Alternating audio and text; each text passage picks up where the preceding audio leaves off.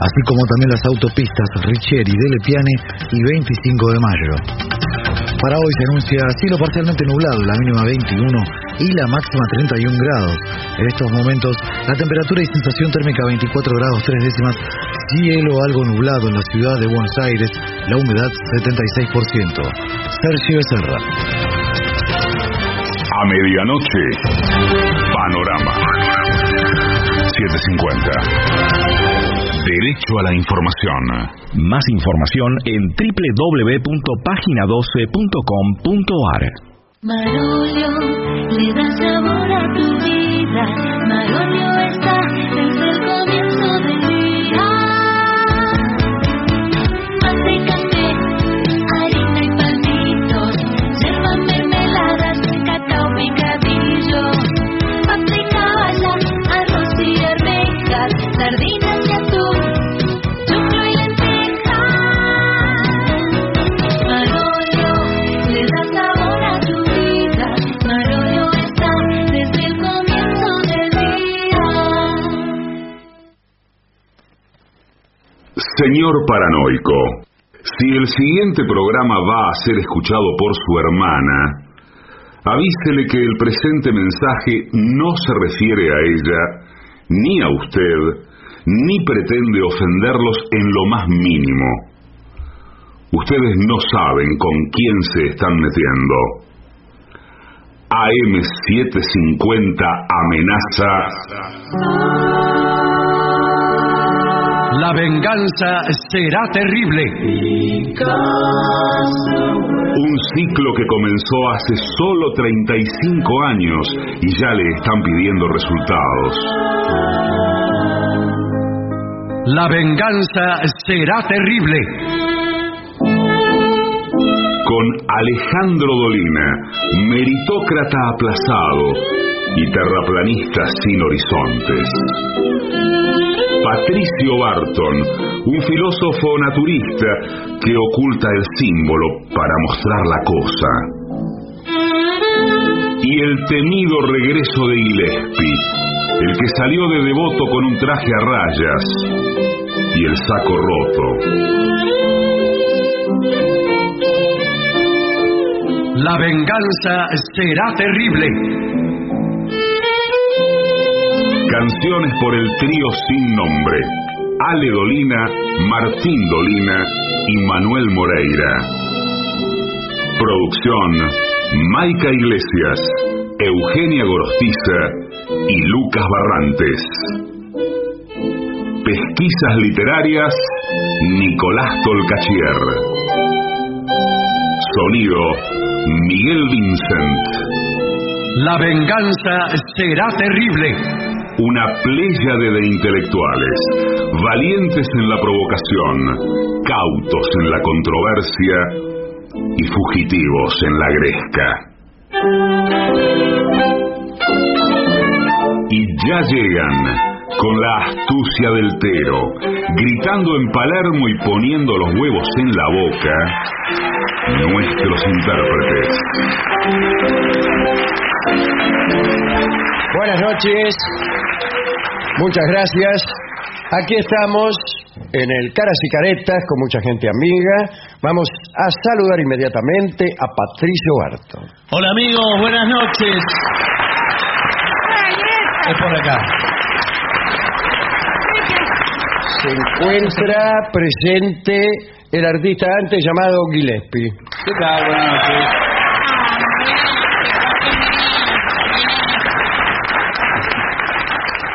Hablaremos hoy de presagios. Atención. Alguna vez en este mismo programa hemos hablado de las sortes virgilianas y de las suertes de los apóstoles, que eran unas formas de adivinación que consistían en poner el dedo en un libro al azar y señalar un párrafo y extraer de ese párrafo una iluminación de futuro. Vayan consiguiéndome un libro cualquiera, no importa cuál. Un libro. Dale, tráeme un libro que vamos a hacer. Ahí está. Por ejemplo, tomásemos un libro cualquiera, el más estúpido que a usted se le ocurra.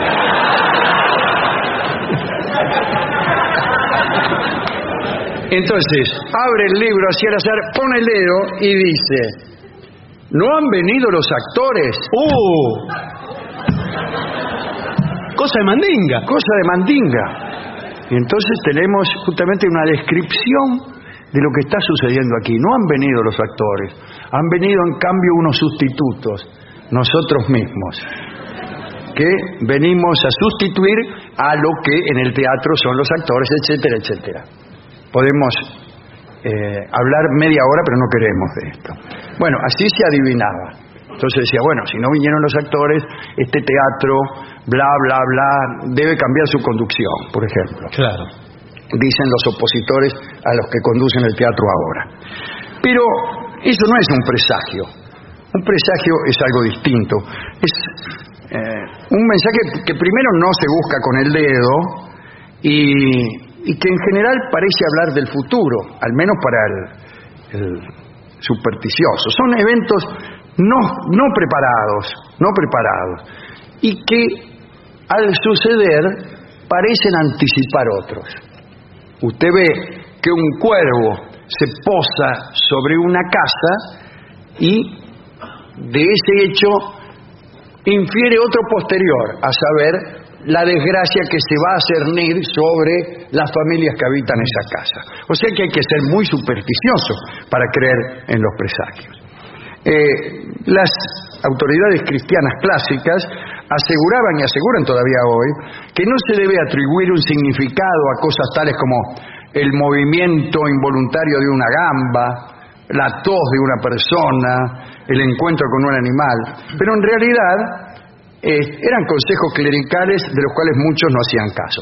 En la Edad Media, por ejemplo, los viajeros, al ver pasar de izquierda a derecha una corneja graznando, esperaban hacer un buen viaje. Ver una corneja graznando era un indicio de buen viaje. O una corneja graznando que pasa de izquierda a derecha, pues tendremos un buen viaje, decían. Cuando se llegaba a casa de un enfermo, si el caminante encontraba una piedra en el camino, la daba vuelta y se fijaba si había debajo de ella algún animal vivo. Si encontraba un gusano o cualquier insecto, pensaba que era presagio de que el enfermo sanaría. Si no se encontraba nada, pensaba que era presagio de que el enfermo moriría.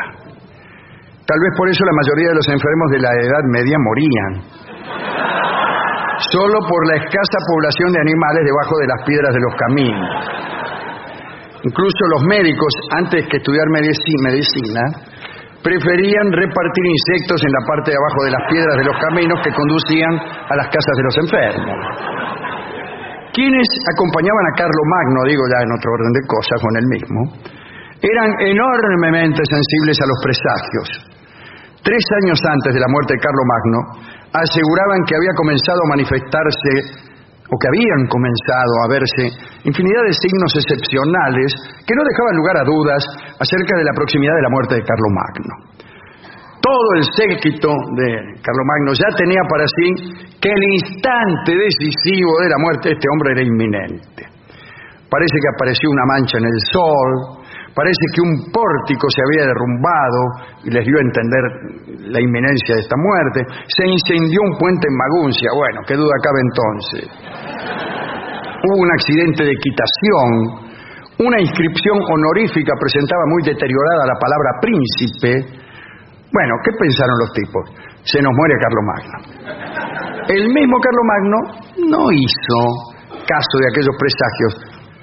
¿De qué manera podría hacer caso? Pregunto yo. Bueno, muriéndose. Consideró con desprecio aquellas creencias o fingió creer que no aludían a él. Debe ser algún otro, dice él, ¿no? Sin embargo, eso no impidió a Carlomagno que tomara la precaución de hacer un testamento. Poco después de estas señales, casi como certificando la perspicacia de algunos, Carlomagno murió. No se establece si aquellos presagios continuaron después de la muerte de Carlomagno. Esto podría ser interesante, dar lugar a una nueva institución, que no sería ya el presagio, sino del post-sagio. Es decir, señales que aparecen, señales de la muerte de Carlomagno que aparecen después. Claro. Y dicen, ¿viste? ¿Qué te dije? No, eso no es un presagio. Claro, Por ejemplo, estas mismas cosas, se borra el nombre de un presagio. Esos son los éxitos fundamentales de los adivinos de estos tiempos, constituyen adivinanzas o aciertos hechos después que se muere un tipo. Se va a morir fulano, no se muere, pero después que se murió, dice, yo ya lo había dicho. Claro. Bueno, no importa. Otra cosa que parece que en la antigüedad auguraba mala fortuna eran los tropiezos. Cuando Julio César desembarcó en África, tropezó y se cayó de cara al piso, se cayó. Se produjo al respecto un intenso debate entre los generales para ver si aquello era o no una señal nefasta. Y finalmente decidieron quedarse, no le fue tan mal porque conquistaron Egipto, destronaron a los Ptolomeos, etc.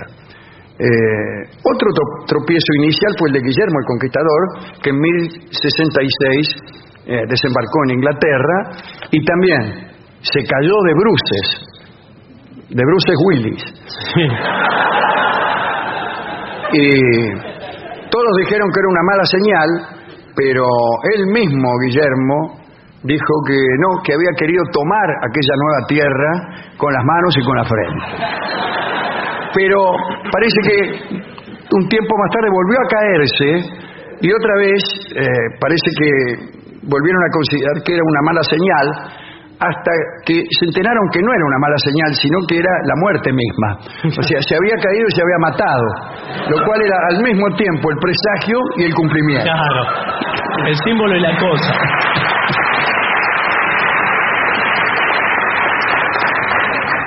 Bueno, en lo que nunca se sabe si han tenido razón estos tipos es en establecer una relación de causa-efecto entre la caída y la muerte. Tenían razón diciendo se va a morir. Efectivamente se murió. Pero hay que ver si se murió en virtud de la influencia de las caídas de un caballo sobre el futuro. Y sobre el futuro que no tiene directamente que ver con el caballo. ¿Hay una relación de causa-efecto entre un tipo que se cae del caballo y la caída de un imperio? Respuesta, no sé. De mal agüero era también que hubieran 13 personas en una reunión.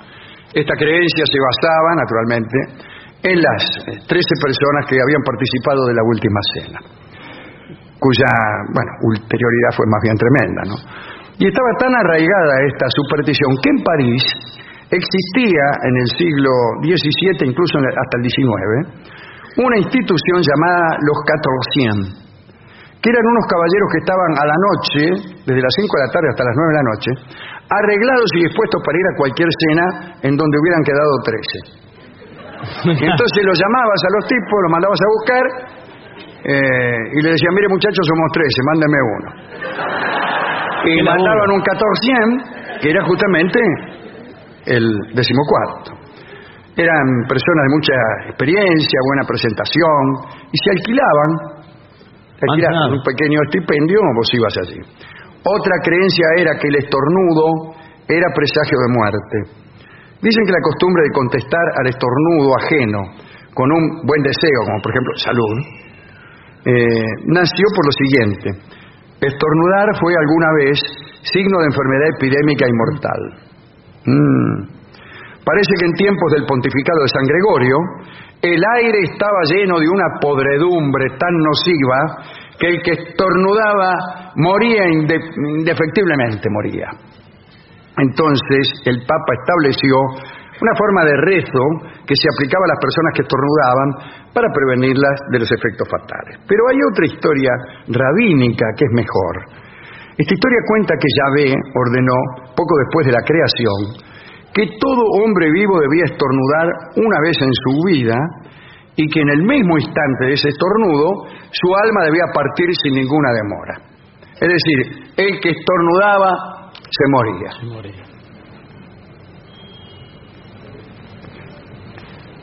A Jacob no le gustó esto, esta forma tan precipitada de dejar el mundo, y le pidió a Dios el favor de que los hombres fueran exceptuados de aquel único estornudo mortal, y que pudieran estornudar tantas veces como quisieran sin caer redondos. El ruego fue oído y desde entonces las personas estornudan sin morir, salvo aquellas que por casualidad justamente mueran a la salida de un estornudo, que son las menos. Según algunos, entonces no fue Gregorio el que puso el deseo de salud ante el estornudo, sino que quedó instituida la costumbre ya desde los tiempos de Jacob, ¿no? Para terminar, digamos que Napoleón era un experto lector de presagios.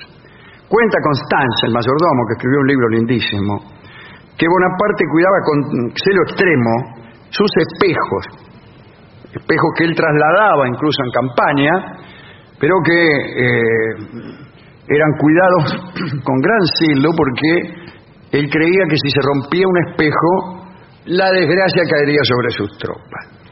Bueno, un día también tenía tipos que salían a matar lechuzas para que las lechuzas no le chistaran, no los lechuceara a las tropas. Venían 200.000 franceses para invadir Rusia y las lechuzas.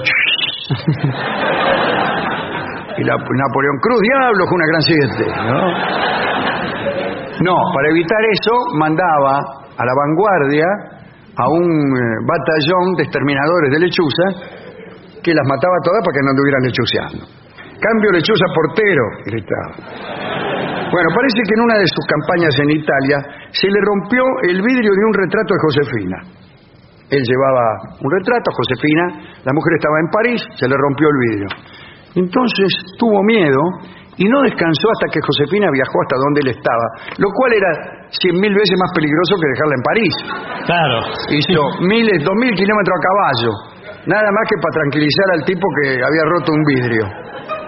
Bueno, estas son algunas de las supersticiones relacionadas con presagios. A mí me gusta mucho el presagio en la obra artística, es decir, uno empieza a leer un libro y sucede algo que debe alertarlo al lector. Y si no despierta su alarma en ese momento, despertará su agrado intelectual cuando algo suceda. Por ejemplo, al principio del libro, un cuervo se posa sobre la casa de una familia. Y entonces, cuando ocurra algo en esa casa, nos acordaremos del cuervo. Y hay presagios más complejos, que no se sabe si son de buena o mala suerte, y que son piezas sueltas que el autor o el poeta deja caer en un momento, y que van a encontrar su verdadero lugar, Fausto o infausto, en la novela o en el poema, cuando la segunda cosa aparezca. El presagio, en realidad, consta de dos partes. Una es el presagio propiamente dicho, y la otra es el rebote del presagio, es el eco del presagio, que se da con el cumplimiento, o con el cumplimiento, o mejor todavía, con el cumplimiento retorcido del presagio, con el cumplimiento tramposo del presagio. Es el uso clásico de la promesa de los dioses. Los dioses prometen algo y cuando se cumple mal, se cumple metafóricamente, se cumple tramposamente, imperfectamente.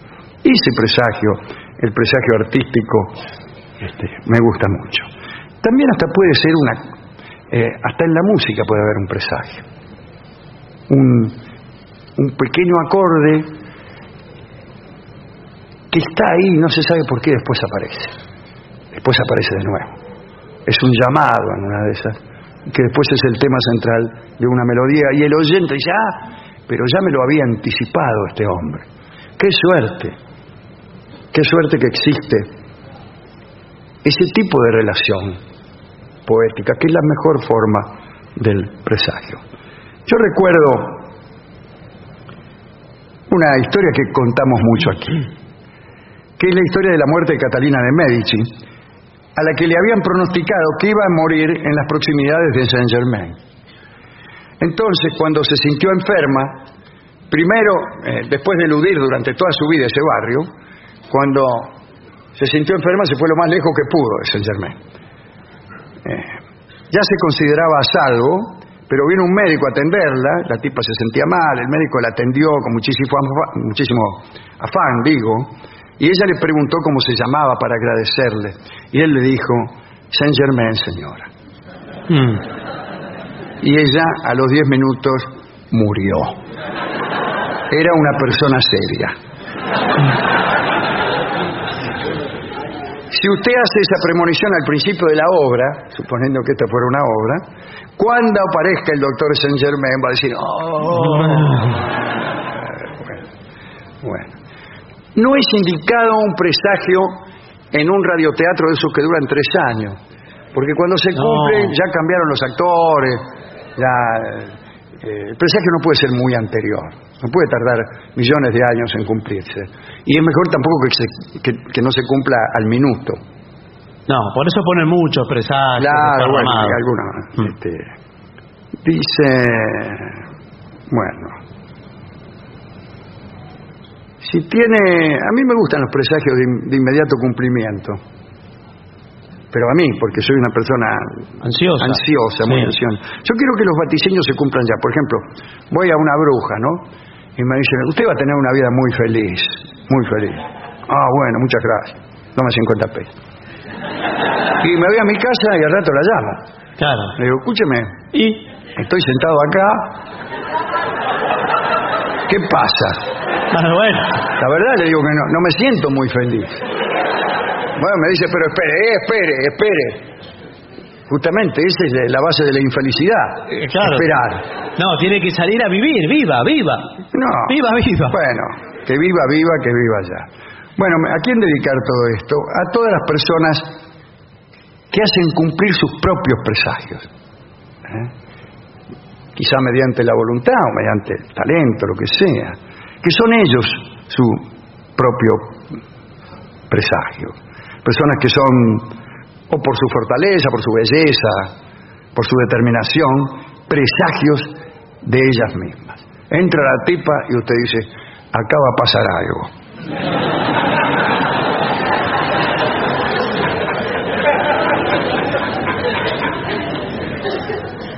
Yo he conocido muchas mujeres que eran presagio de ellas mismas.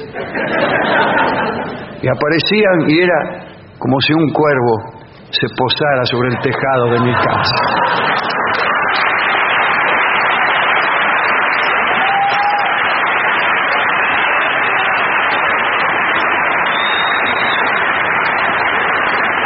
Hemos ido a la discoteca y le pregunté qué disco de los que él tenía, al discotecario, ¿no? Era también un presagio. Y me dijo, se llama Lo que vendrá. Muy bien. Y Lo que vendrá es un tango de Astor Piazzolla que escucharemos en una de las tantas versiones que Astor hizo de él. Algunas versiones que presagiaban otras. Adelante, Astor.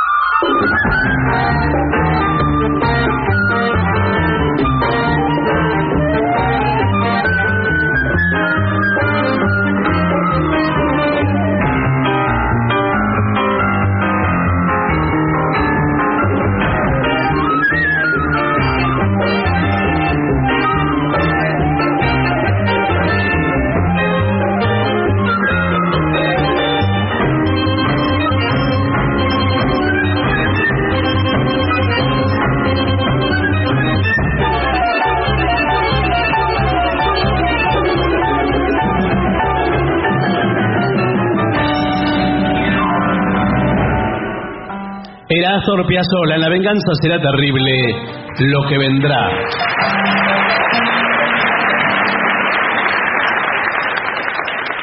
ADUNLAM, la Asociación de los Docentes de la Universidad Nacional de La Matanza. Una organización creada con un solo y claro compromiso: defender la Universidad Nacional, pública, gratuita y de calidad.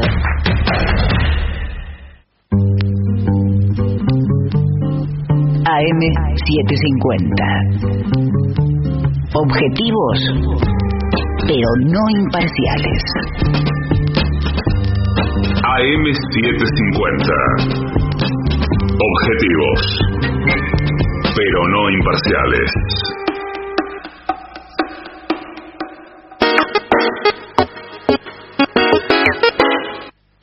¿Usted sabe cuál es la mejor manera de revivir nuestros mejores momentos? Esta. La venganza de los lunes. El eterno retorno de lo terrible.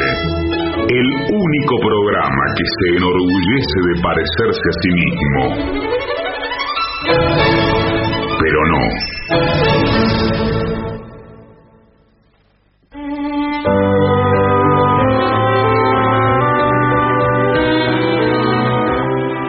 Señoras, señores, este es el mejor momento para dar comienzo al siguiente segmento. Mamá, ¿qué son los piojos?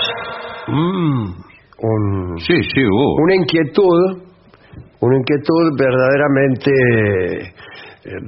relacionada con la ciencia, pero también con la vida misma, porque el niño no solamente quiere saber qué es un piojo, su concepto, objeto, No, claro, sino también cómo le afecta a él en su vida de relación con sus padres, con sus maestros, con los compañeros, le contagian los piojos. Sí. Es que eso es lo que quiere saber. Lo que pasa, formuló mal la pregunta el niño. Claro.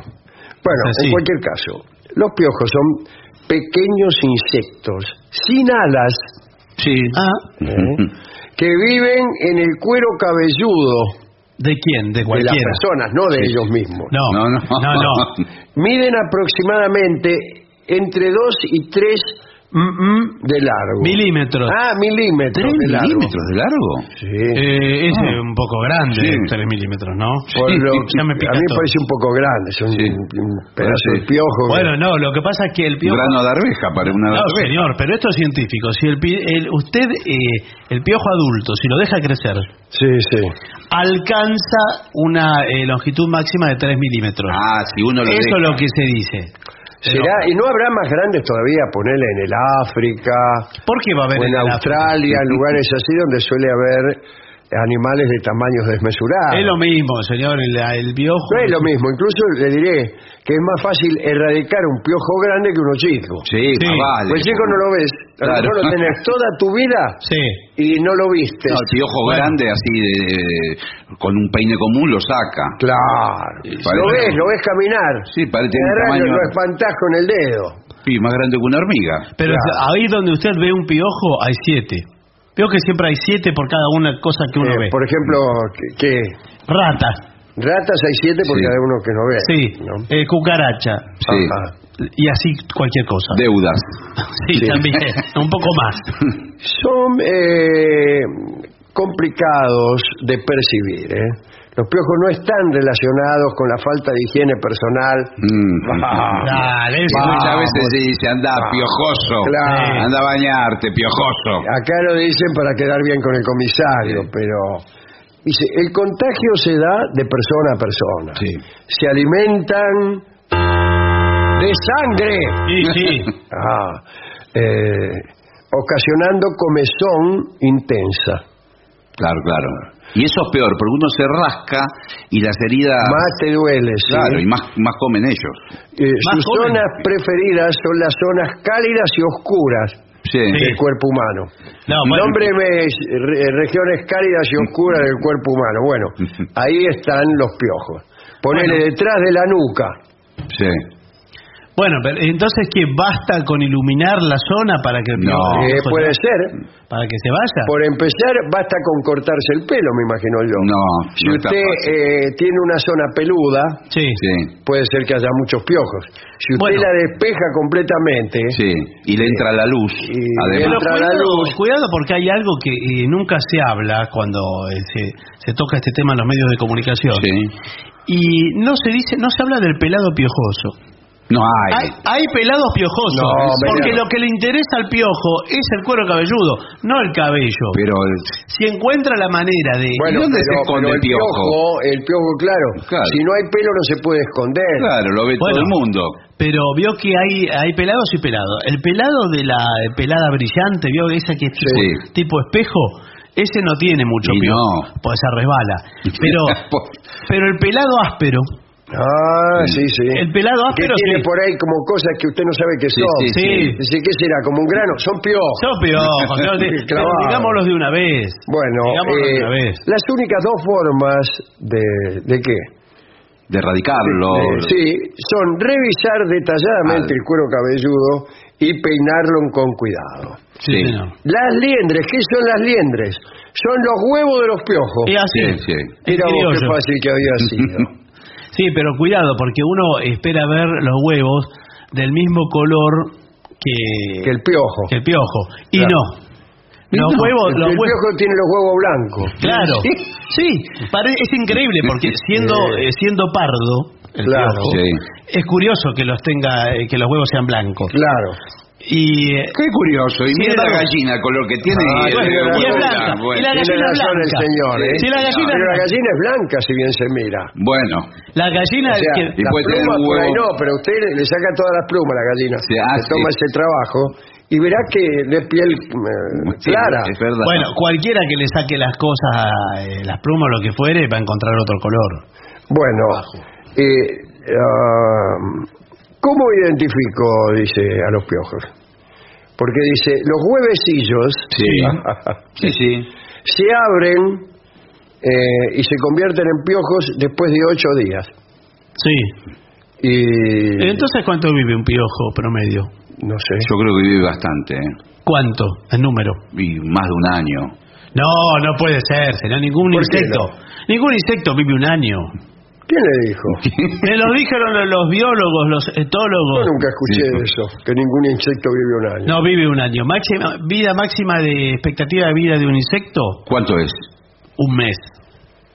Hay bichos que viven un día, 2 días. Según, porque tienen una vida muy azarosa. ¿Qué quiere? Si se le pasa tirando raíz, qué sé yo, ¿cuánto va a vivir? ¿A usted le gustaría que le anduvieran todo el día pero qué sé yo, tirándole veneno? No me gustaría. Bueno, qué raro. Si tu hijo, no el piojo, tu hijo comienza a rascarse la cabecita sin razón alguna, presta atención, puede ser la primera señal de que tiene visitas en su cuero cabelludo, ¿Por qué de pronto no dice más la palabra piojo directamente? No sé. Revisa, dedícale un momento a tu hijo, y revísale el valero. Hay que abrir entre los pelos y no se deja el nene, no quiere que le revise. Revísaselo de prepo. No quiere. Y no hay en el colegio revisaciones organizada por los maestros. Está prohibido. Me parece que no. Sí, para mí sí. Está prohibido, señor. No le puede tocar la cabeza al niño. Claro. ¿Y cómo se la va a revisar si no se la revisa, señor. No se la revisa. ¿Qué, lo dejan así, piojoso? Lo dejan, le manda una nota a la casa y le dice, por favor, revisen que tenga... Bueno, si presenta copos blancos... Ay, esto me hace acordar... Como la cabeza con nieve. Aquella canción, Los copos blancos van sepultando todo lo hermoso, todo el amor, y ya en las almas se está cantando. Eso por los piojos. No es por los piojos, ¿no? Por favor. El caso es que entonces si presenta copos blancos... Son las cáscaras de huevos. Ya tiene... piojitos. Claro, nacieron los huevos, quedaron las cáscaras del huevo. Claro, sí. Bueno, y eso, ¿qué hace? Entonces, ¿cómo que lo hace? tira? No, bueno, ahí ya hay que buscar los piojos nacidos, ya los huevos... Dice, revise cuidadosamente su ropa, la ropa del niño también, porque pueden ingresar los piojos a tu casa a través de la ropa. Los piojos no pueden volar, pero sí brincan. Saltan, sí. Grandes distancias. Como las pulgas, son parientes de las pulgas. Sí. ¿Qué hago? Dirá usted, señora. Utiliza luz natural o una lámpara de mano para inspeccionar el valero de tu peque. Una portátil, esas las venden Llámalo por el nombre al niño en vez de decirle esas de cosas. tu hijo. Sí. En las ferreterías venden lámpara portátil y se compra, es un cable largo. Sí, para revisar piojos. Bueno, pero no es mejor con una lupa, algo. Pero la luz es fundamental. Sí, pero cuidado, que si usted pone luz más lupa, le quema el bocho al pibe. Le quema el valero al niño. Se le prende fuego al niño. Sí, sale corriendo el chico a meter la cabeza adentro de la pileta al fondo. Es muy peligroso. Mojale el pelo, mojale. Sí. Los piojos se pueden detectar con el cabello seco o mojado. Pero es muchísimo más sencillo con el cabello mojado. Divídelo en secciones. Claro, lo abre como un libro. A tu hijo y sujétalo. Sí. Así te será más fácil inspeccionar con ayuda de un peine pequeño, de dientes finos, bla, bla, bla, bla, Sí. bla, bla, bla, bla, bla. Tratamiento, aquí viene el tratamiento. Bueno, ¿Qué le echamos? que es lo importante. Antiguamente se usaba, por ejemplo, limón. A vinagre, a mí me ponían vinagre de chico. Querosén también. Bueno. Sí, querosén también. Echaba Bueno. querosén, sí. Sí. Bueno, Ahí un poco, te dejaba el pelo un poco sí, áspero, pero Sí. el piojo se La moría. virulana. Y el olor que había. Sí. Para matarlos de raíz, cuidado, te recomendamos utilizar un tratamiento. Sí. En la farmacia venden este tipo de tratamientos que parece no tienen nombre, sin receta médica. Sí, usted lo pide. Venta libre, sí. Claro. Y nada más. Bueno, igual no son muy efectivos. Algunos son del estilo de shampoo. Claro. Sí. Eso yo no creo. El shampoo, ¿qué? Sí, todo lo mismo el shampoo. No, pero es para mantener. que- Ese es para mantener, vio que le dice. ¿Mantener qué? La no presencia de piojo. Oh, guarda. Entonces, si usted lo deja de usar, Sí, que siguen sin venir hasta que vienen. bueno, entonces No, ahí. yo los quiero, pero erradicar para siempre, que no vuelvan más. Y bueno, pero vuelven de alguna manera porque se contagian. Lo que decíamos hace un rato para mí es fundamental. Hay que cortar el pelo. Hay que cortar, ¿es verdad? Y sí, para hacer un tratamiento. Si tiene pelo largo no encuentra malo, peor. Para mí, lo principal es la prevención. No poner nunca la cabeza cerca de otra cabeza humana. bueno, pero menos en el sute. Bueno, Claro, pero ve. O en un lugar donde usted no conozca Pero a ahí nadie. usted dijo que ellos saltan. Salta. Bueno, El piojo, vamos. por ejemplo, está en su cabeza, Sí. ¿no? Y ya ¿Cómo está un sabe? poquito harto. Un poquito ya harto. tomó toda la sangre. Dice, yo ya dice, me voy a cambiar, voy a empezar Sí. una nueva vida donde nadie me conozca. Sí. Por ahí pasa al lado un tipo así de mucho pelo suelto. Sí, les sí. gusta a ellos. Y entonces se agazapa el piojo. Cuando el tipo pasa al lado le salta encima. Sí, pero ahora le digo una cosa. Qué raro que ese piojo saltó solo y ponga los huevos. ¿Por qué? Y porque le falta una hembra. Pero o- por ahí... No, bueno, pero la hembra discúlpeme también que voy está a ahí. ser un poco Bueno, áspero, ¿no? sí. Sí. Pero por ahí tuvo su Sí. acto reproductivo en su cabeza. Sí, bueno, Claro, sí, claro. Que señor. usted lo advirtiera, eso es lo peor. Sí. Usted estaba por ahí con su madre, con su tía. Bueno, no importa con quién. Haciendo una donación a una obra de caridad. Bueno, sí. Y los piojos Bueno, sí, arriba de su cabeza ahí refocilándose. Sí, pero eso pasa todo el tiempo. Nosotros portamos huevos todo el tiempo que no sabemos, no los Sí distinguimos. sabemos, No sí los sabemos. distinguimos, señor. Y por el propio calor del cuerpo, Sí. eso sí. No, eso por favor. se reproduce y se reproduce. Claro, todo el rato. Por ahí, una hembra, discúlpeme que hable así. dígalo ¿no? directamente. Una pioja Sí. hace esto que yo le acabo de decir. No, salta embarazada. Ya llevando en su vientre Sí. el hijo de otro piojo. No, Sí. bueno, igual no se embaraza, le pone huevos. Bueno, que sea. señor. Bueno, ¿y dónde sí. los tiene los huevos? En la panza. No, no lo tiene ¿Dónde en lo la va a panza, llevar? señor. ¿Y dónde En el lo bolsillo, lleva? señor. No lo pone. En una pero mochila lo lleva. Es verdad que la pediculosis, así llamamos a este mal. Sí, Sí. ¿por qué? Y por los piojos se llama así. Se podría llamar de otra manera, Sí, pero realmente. La verdad. pero es, Sí. El nombre pediculosis hace pensar en un pie inflamado. Bueno, si tiene suerte. Lo hubiera dicho el Congreso de la Lengua, claro. No acá. ¿Para qué fue entonces? Pero, por ejemplo, un piojo que tiene la habilidad de saltar, por ejemplo, un piojo que labura en el aeropuerto de Ezeiza, está en la cabeza... Se sube al avión con el que saltó. Está en la cabeza del kiosquero de a un Ezeiza. japonés. Le salta a uno un vuelo a Tokio. ¡Pum! Saltó. Ojo, que se no sube, aparece en Tokio el piojo y pone huevos allá. Y tiene los hijos japoneses y los hijos argentinos. Sí, ellos son más liberales que nosotros. No.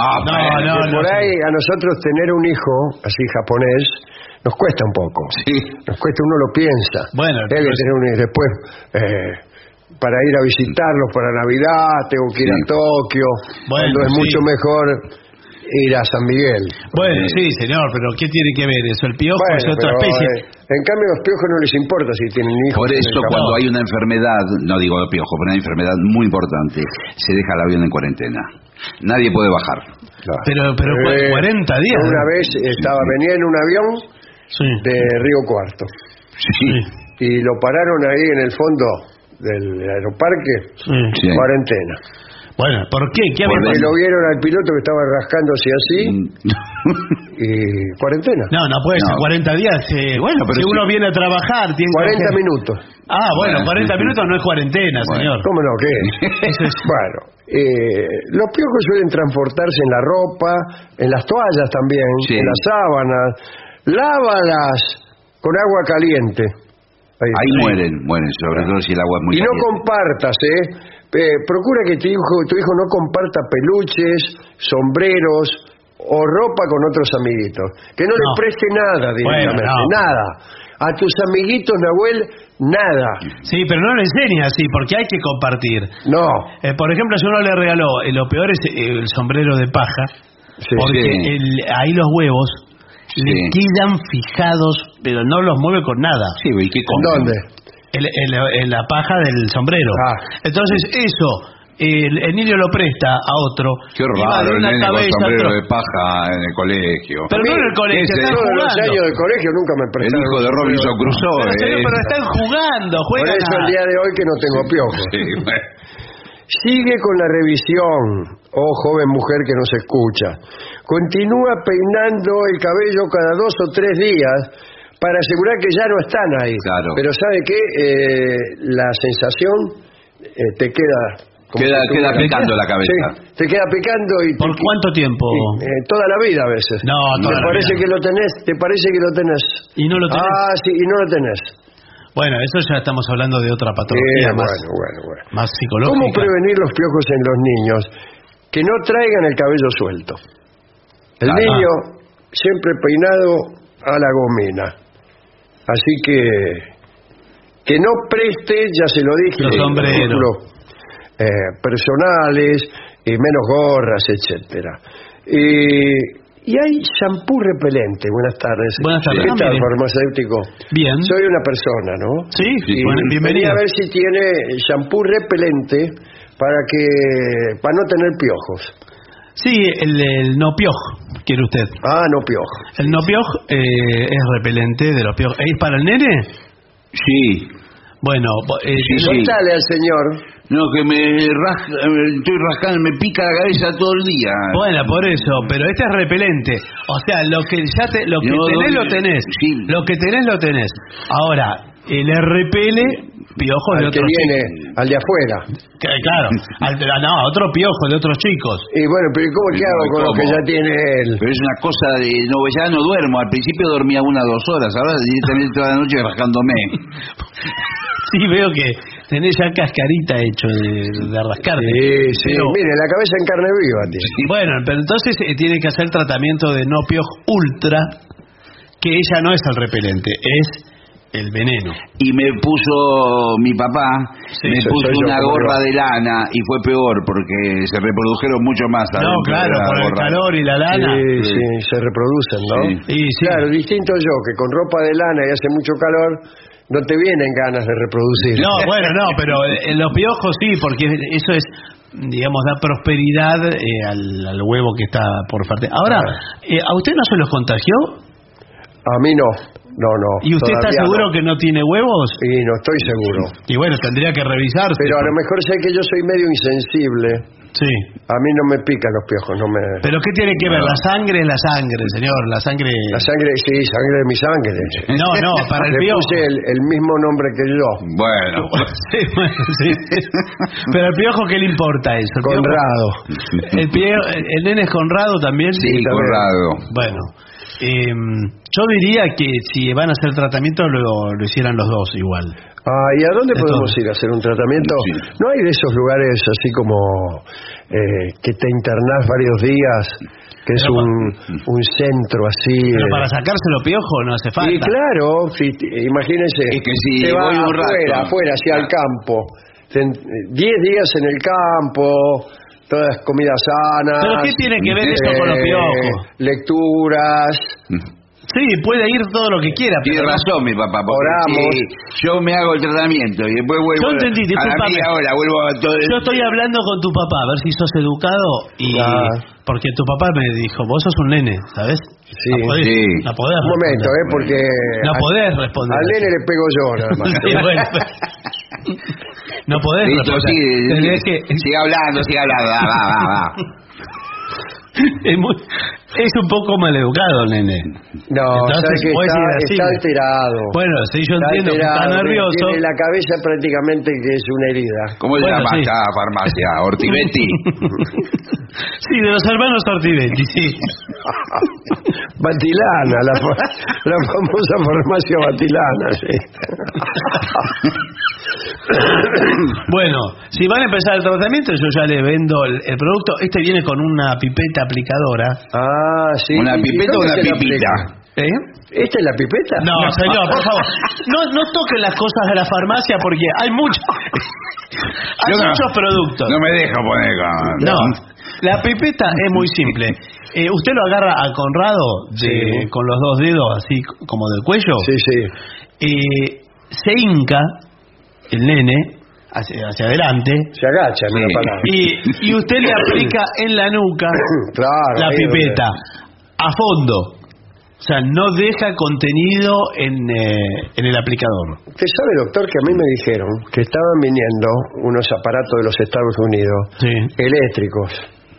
Sí. Es un tratamiento eléctrico que, bueno, es como unos electrodos que se los pone en la cabeza. Como un casco. Claro. Lo vi hablando tu papá. Lo vi en internet. Tu papá, Conrado. Y los deja prácticamente electrocutados. Bueno, sí, pero eso es riesgoso para el niño, ¿no? Porque recibe un voltaje. Pero viene de Estados Unidos. Mire que en Estados Unidos... ¿Qué? ¿Que no tienen piojo los yanquis? No, no van a tener. No, manzana no van a tener. Bueno, estoy hablando con tu papá. No, manzana no van a tener. De posibilidades, ¿no? Bueno, no sé. Nosotros no vendemos esos productos eléctricos que usted dice. Bueno, además, ya me parece. yo no confiaría en productos así que pueden dar una descarga de más. Pero usted me está vendiendo unos venenos del tiempo de la inundación. No, señor. Hace rato que ya la ciencia ha progresado mucho. No, señor. ¿Qué remedio, por ejemplo, para el catarro, qué remedio vende? Pintura blanca, seguro. No, sabe que ahora no se recomienda curar el catarro. Usted lo tiene que dejar avanzar. Sí. Porque si usted toma un antitusivo, yo se lo vendo, no tengo ningún problema. Pero son drogas muy perjudiciales para la salud. Si le da un jarabe, un antitusivo al nene, mañana se le pasa la tos. Y no después... tiene tos, tiene piojos. Bueno, sí, pero usted me dijo lo del jarabe. Y después, a la semana, se agarra el doble de tos. Y usted le vuelve a dar. ¿Cómo se llama? Ortivetti, hermano, ya le dije. Pero ¿qué es? No me diga cómo se llama eso que tiene los globulitos. Sí, también hacemos homeopatía. Y flores de Bach. ¿Flores de Bach? Sí, señor. También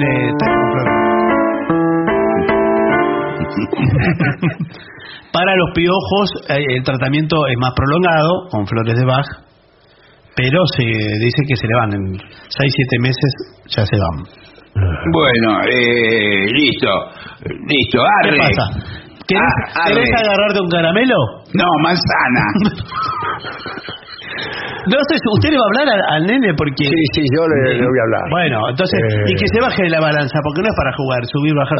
Sí. No es para... ¿Me puedo subir yo? No. Si se pesa una vez, sí, por supuesto. Sí, me voy a pesar. Pero subir y bajar. Pero mire cómo hace... Pendula. Y bueno, pero así tengo que estar hasta las 7 de la tarde, hasta que pare esta balanza. Bueno, porque el nene... Parece la balanza del carnicero, que tiene un chorizo arriba y empieza a ondular durante 2 horas. Bueno, pero si el nene está jugando, mientras hablaba con usted, el nene sube, baja. Entonces, ¿qué le tengo que hablar yo? Sacá con risa, sacame el pie de atreque. Es divertida la farmacia. Bueno, tranquilo. Bueno, como le dije, le aplica el no piojo y si te portás mal te doy una inyección, Cuidado que el señor te doy una inyección. ¡Qué miedo! Te las da con la mano izquierda, Por favor. ¿Cómo están los chicos ahora? Por favor. Bueno, fenómeno. Entonces quedamos así, doctor. Bueno, muy bien. Espero que el tratamiento le sea efectivo. Bueno. Seguramente sí. ¿Me puedo tomar la presión ya que estoy? Bueno, no vino Beatriz, que es la que la toma. ¿Y usted que no tiene aparato para tomar la presión? Bueno, sí, pero yo no soy... eso está tercerizado. Que cualquiera lo puede tomar. Bueno, sí, pero está tercerizado. La que se encarga es Beatriz. ¿Qué? Pero suponga que yo me estoy muriendo. Sí, me la tomo yo. No, a ver, no. Yo le digo, ¿qué pasa? A ver. Está bien. ¿Cuánto está cobrando la tomada? Esa voluntad. Bueno, entonces... La mayoría de las personas dejan que 500 pesos o 400, lo que pueda dejar. Esa voluntad. Por esa plata me opero. Pero no. Digo lo que hace la gente. En general la gente... No, yo me lo voy a tomar utilizando mi prerrogativa de cliente. Bueno, sí, pero digo... Como el perejil. Sí, pero es gratis en las verdulerías, bueno. No es más gratis, digo que no es más gratis. Bueno, no me importa, tómeme la presión, a ver. Bueno, a ver qué tiene. ¿Qué es esa pipeta? No se toca eso. Es un Sacate eso de ahí. Un bombeador. No, cuidado. Bombeador para la mano. Sí, no aprietes más porque tu papá le puede llamar. ¡Uy, qué lindo el bombeador! Sí. Bueno, está bien. A ver cuánto le meto. 32. Bueno, esto está... 32-3. Sí, es una goleada. Está altísima y bajísima. O sea, tiene una presión de mucha amplitud. Sí, de mucha amplitud. Es de una persona amplia. En casa somos así. Bueno. Amplios, antes que nada. A mi papá y a mi mamá les gusta comer mucho salado. Bueno, sí. Está bien. Escúchame, nene. Yo estoy hablando con tu papá. ¿Tiene que ver con los jugar a la vereda? No, manzana. ¿Querés un caramelo? No, manzana. Bueno, ese... Conri. Dígale usted, porque... Basta, Conru, basta. Bien. Sí. Bueno, nos vamos a ir. Una última cosa. Lo que uno come... Sí. ¿Tiene que ver para los piojos importante? Totalmente, porque lo picante. Si usted come picante... Si usted come ciertos alimentos, ponele picante, o algo pegajoso, el piojo se queda pegado. Bueno, pero no es así que se transfiere las propiedades del alimento, no es así, ¿no? La sangre. No. Pero es verdad que si come, o muy aromático, gente que come cebolla... Tacos comemos, muchos tacos mexicanos. Tacos mexicanos, bueno, está bien. Bueno, muy bien, ¿viste que nos podemos entender educadamente, si no hablas educadamente? ¡Arre! No, arre se usa de otra manera, Conry. Va. Llévese este producto. A ver. La semana que viene cualquier cosa me cuenta cómo se lo aplica. Igual el nene veo que tiene el pelo muy rizado, ¿no? ¿Muy? Tiene los rulos muy marcados, muy fuertes. Sí. ¿Qué te dije yo? Y eso sí, es casi un nido de piojo, ¿no? Bueno, volvemos, ¿Y con la presión mía qué hago? No, la presión, mire, ¿usted se siente mal? No. Bueno. Siga, ¿verdad? Es un milagro. Voy a venir siempre aquí. Es un milagro que esté vivo, pero bueno. Permiso, nos vamos a hacer una breve pausa. Por favor. Nos vamos. En AM750 estás escuchando La venganza de los lunes, el eterno retorno de lo terrible. Un programa como los de antes, pero no.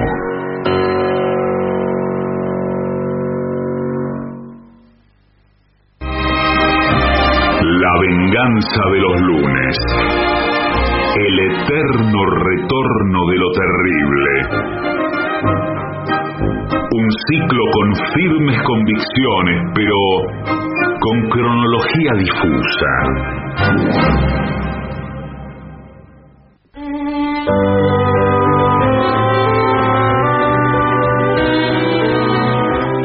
Señoras, señores, este es el mejor momento para dar comienzo al siguiente segmento.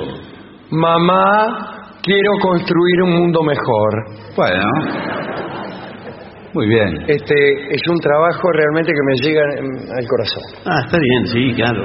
O sea, son acciones que todos podemos realizar pequeñas. Bueno, bueno.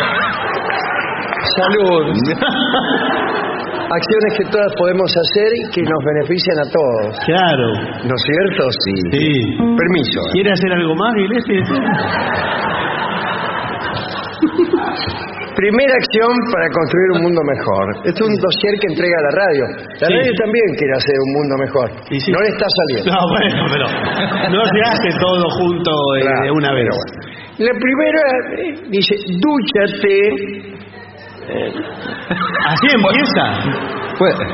Es un comienzo un poco dúchate en lugar de bañarte, porque reducirás el consumo de agua y por lo tanto los costos medioambientales también serán reducidos. Está muy bien. O sea, todos seremos más felices mañana si tú te duchas y no te bañas. Muchos especialistas y gente que está investigando dice que el futuro del mundo puede ser sin agua.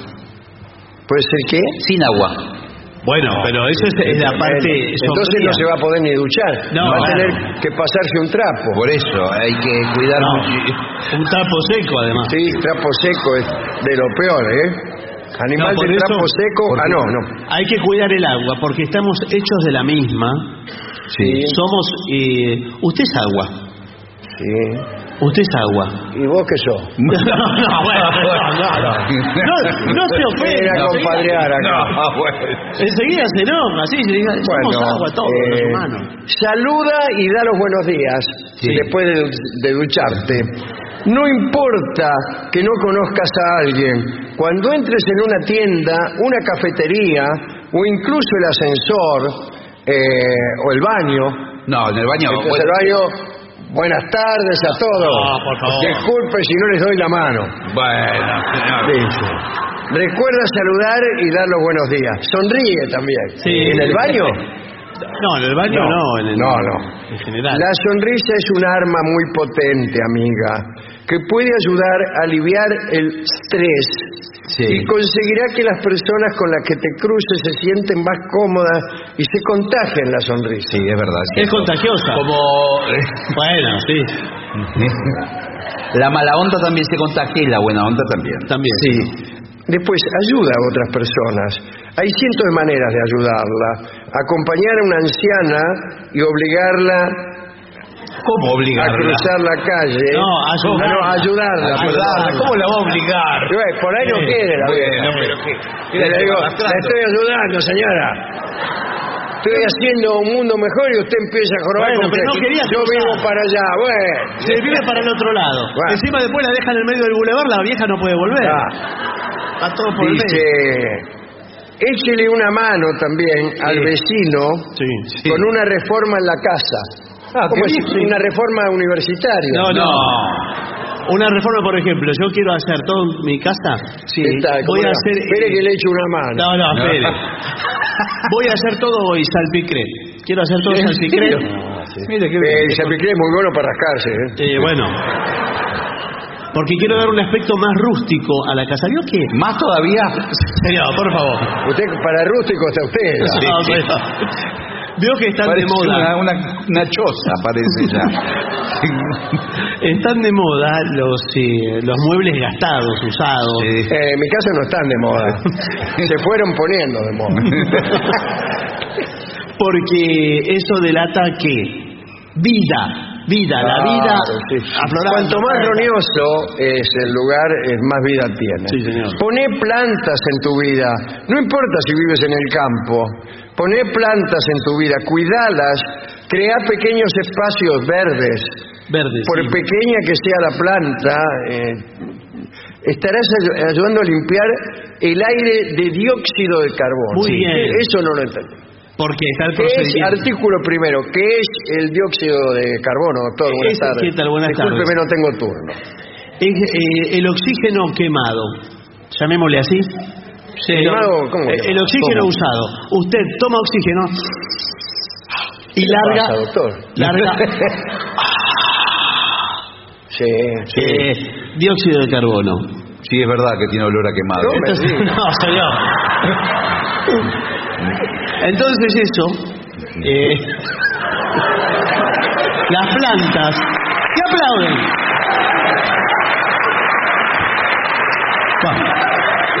¿Por qué de la zona? ¿Por qué de la zona? Las plantas se achicharran. No, las plantas hacen el proceso inverso. Sí. Ah, ¿qué hacen? Toman el dióxido de carbono No me diga que largan oxígeno. y largan oxígeno, lo transforman en oxígeno. Más a nuestro favor. Eso durante el día con el proceso de Por eso, fotosíntesis y todo el jardín botánico, por ejemplo, es considerado el pulmón de la ciudad. Claro, bueno, no sé si es considerado el pulmón de la ciudad de Buenos Aires, pero hay parques más grandes que el jardín botánico. Sí, son otros órganos. Claro, sí. Los bronquios son. Sí. Son los bronquios. Apaga las luces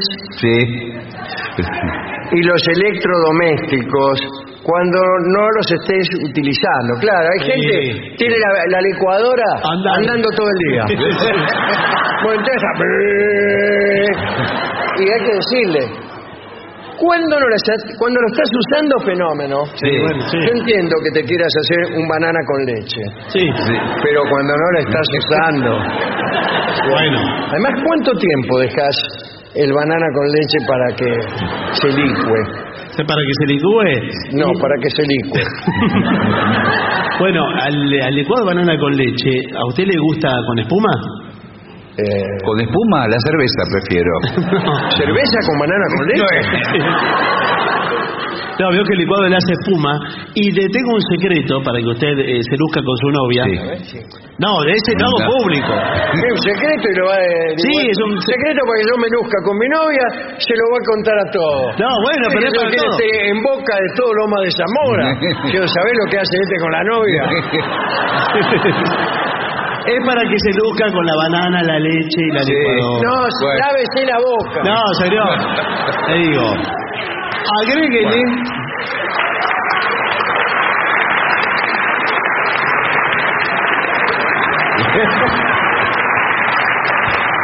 Agréguele un huevo. Crudo, así como viene. Sí, no le va a poner un huevo duro. Y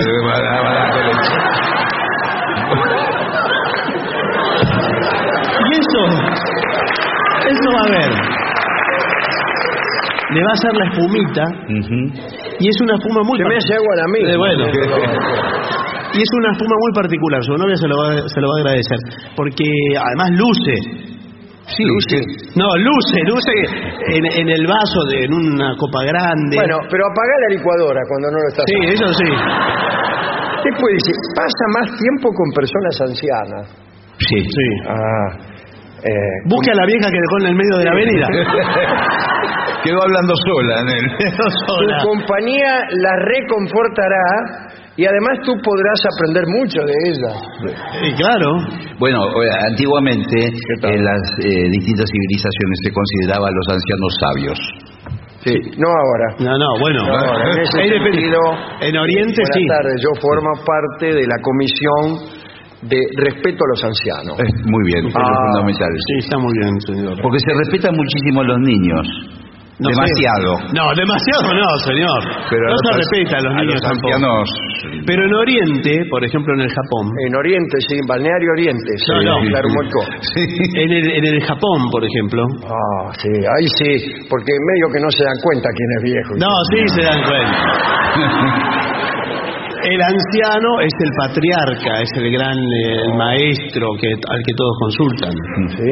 ¿Y qué les contestan? Y entonces, no, usted hágale una consulta, le dice. Usted y el tipo le contesta cualquier gilada y los japoneses, chao. ¿Chao qué? Estoy saludando al intendente. No, señor, que en Japón es así. Dice, escucha a la gente, ríete. Sí, para salvar al mundo, ríete. Ten buen humor y afronta de manera positiva la vida. Sí. La risa es contagiosa. Sí, esto es bueno. Es lo mismo que el de la Navidad, que sonreía. Sí, había que sonreír. Da las gracias, también como en Navidad, y sé paciente y respetuoso. Si ves a un turista que está perdido, como Tinelli, entonces empiezas a reírte porque no sabe el idioma. No, señor. Lo manda a otro lado. Cuando el otro le quiere dar la mano, te se la saca. Sí. ¿No es eso? Totalmente lo contrario, dice. Lo ayuda. Ayúdale amablemente a encontrarlo. ¿Qué es lo que está buscando usted? Llegué al país anoche. ¿Anoche? ¿Usted, ¿De dónde viene? ¿De qué país es usted? El acento señor? no se entiende bien. Llegué y no sabía dónde ir. Sí. ¿En qué idioma habla usted? ¿De dónde es usted? De Guadalajara, México. De México. Pero entonces se entiende perfectamente el idioma. Claro. Ahora. Chao, hasta luego. Estos mexicanos, Estos mexicanos.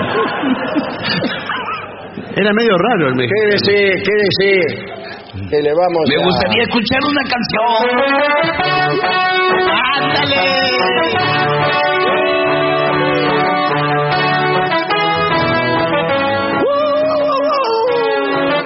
Es un perro.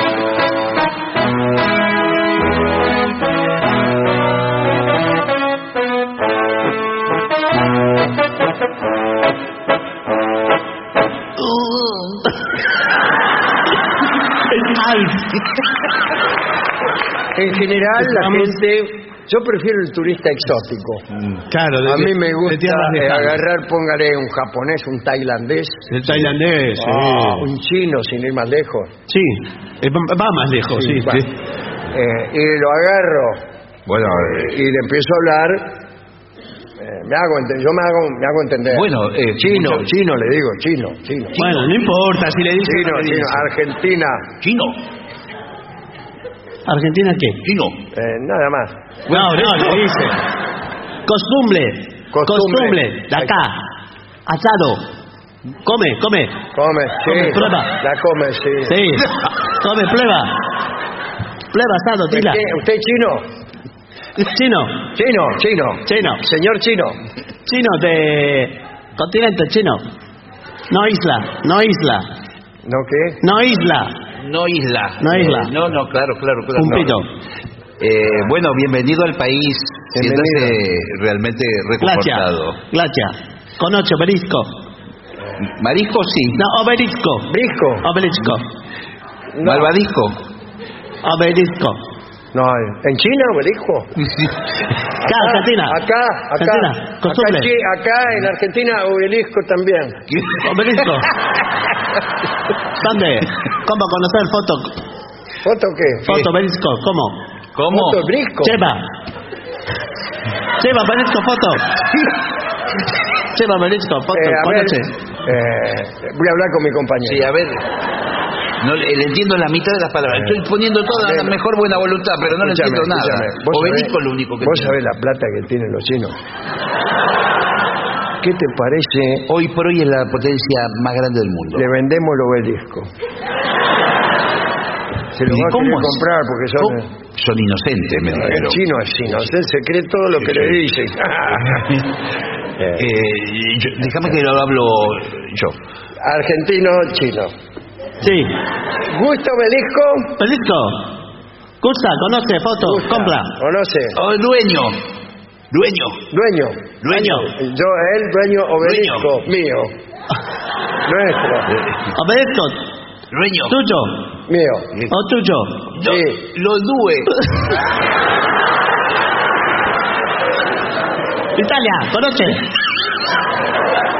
Conoce Italia. ¿Italia? Conoce. Dúo. Obelisco. Vendemos. Obelisco. Cachón. Obelisco. Tango. Vendemos. Usted da plata, nosotros damos... Plata. Obelisca. La plata. Plata. De la chatequi. Usted y nosotros obelisco. Dinero. Lleva obelisco China. Obelisco China. ¡Oh! Nombre. Chuan Chan Chin. Hola, Chuan Chanchín. Lindo obelisco. Y todos Lindo. aplauden. Lleva China, no. Lleva China. Lleva China. Funda. 23 kilos. 23 kilos máximo.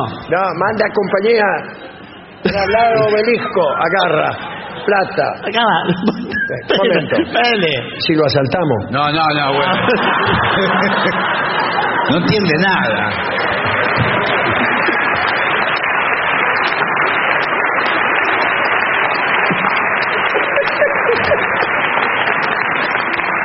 Dice, bueno, últimos consejos para salvar al mundo.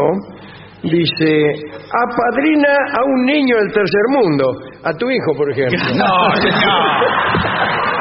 Por favor.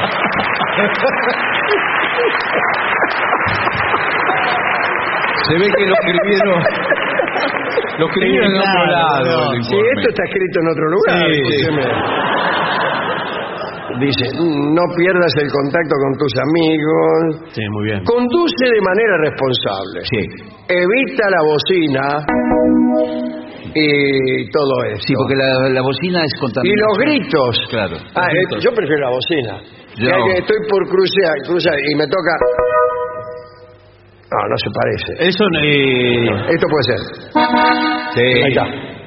Si alguien me toca la bocina, prefiero que no me empiece a gritar. ¡Cuidado! Ahora sí se refiere a la contaminación sonora que tiene las grandes ciudades, por ejemplo. ¿Qué? La contaminación sonora, señor. Ahora, si no se puede usar la bocina, ¿para qué la ponen? Claro. ¿Y cómo hace uno a llamar a la novia, ponerle? Por teléfono. O a saludar a una dama y manifestarle que uno tiene prima facie un interés.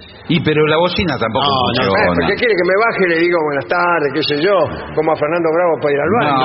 No. Le toco, mira a mí y le digo...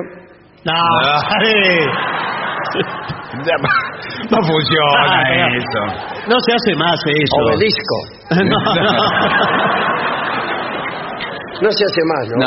No es horrible, es empezado tocando la bocina. Con razón. Nunca vi una mujer que se suba a un auto que le tocaron bocina. No. Nunca, jamás. No.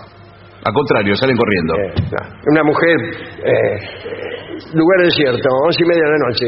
Vuelve del trabajo, la mina está esperando, el colectivo no viene. Se paran 5 tipos con una camioneta. ¿Qué va a decir la mina? ¿Qué tal, amigos? ¿Cómo les va? Gracias por tocarme la corneta. No. Se deben bromar. Después, si algún amigo dona sangre. Eso está muy bien. Sí. Usted sabe que en los bancos de sangre... Igual a mí me da muchísima impresión. No, señor, pero ¿qué? ¿Cuáles serían los bancos de sangre? Los que... ¿Qué? Los que te dejan sin nada. No, el banco de sangre es donde reciben su sangre, se guardan en sachet, como la leche. Y entonces usted... tiene... Yo todas las mañanas que me despierto así, voy a donar sangre. No, pero... Todas las mañanas no se puede. Hay que tener un límite. Entro y voy... ¿A dónde es para donar sangre? No, bueno... dice acá hay un trámite. ¿Cómo? ¿Tengo que hacer cola para donar sangre? ¿Pero qué? No, pero se escribe... ¿Pero qué va? De mal humor va a donar sangre. Vengo a donar sangre. Sí, está bien, señor. Está bien, pero tendrían que atenderme a cuerpo de rey, señor. No es a cuerpo de rey. Está bien, pero hay un horario de hemoterapia. ¿Usted quién es? Yo soy el que se la saca. ¿Y usted?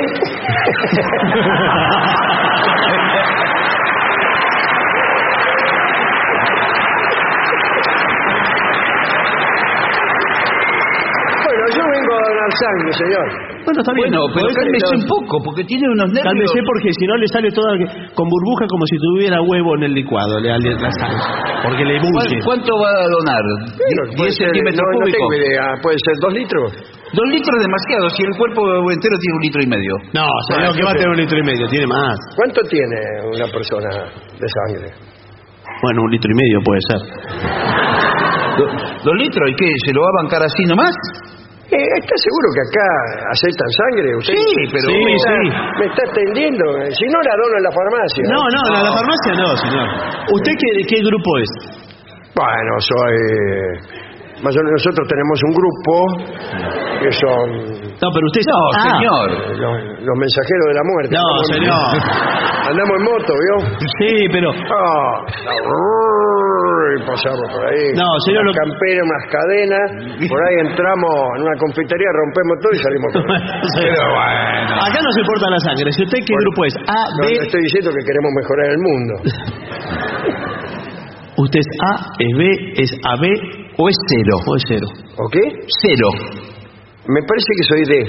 No, D no hay. Pues no es por el apellido. No es por el apellido. Bueno, entonces planta árboles.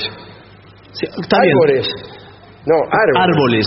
Bueno, Que plante árboles. Parte de tu dinero, préstalo a personas que lo necesiten. Sí, muy bien. O sea, hazte prestamista. Sí, también puede prestar sangre, ya que estaba.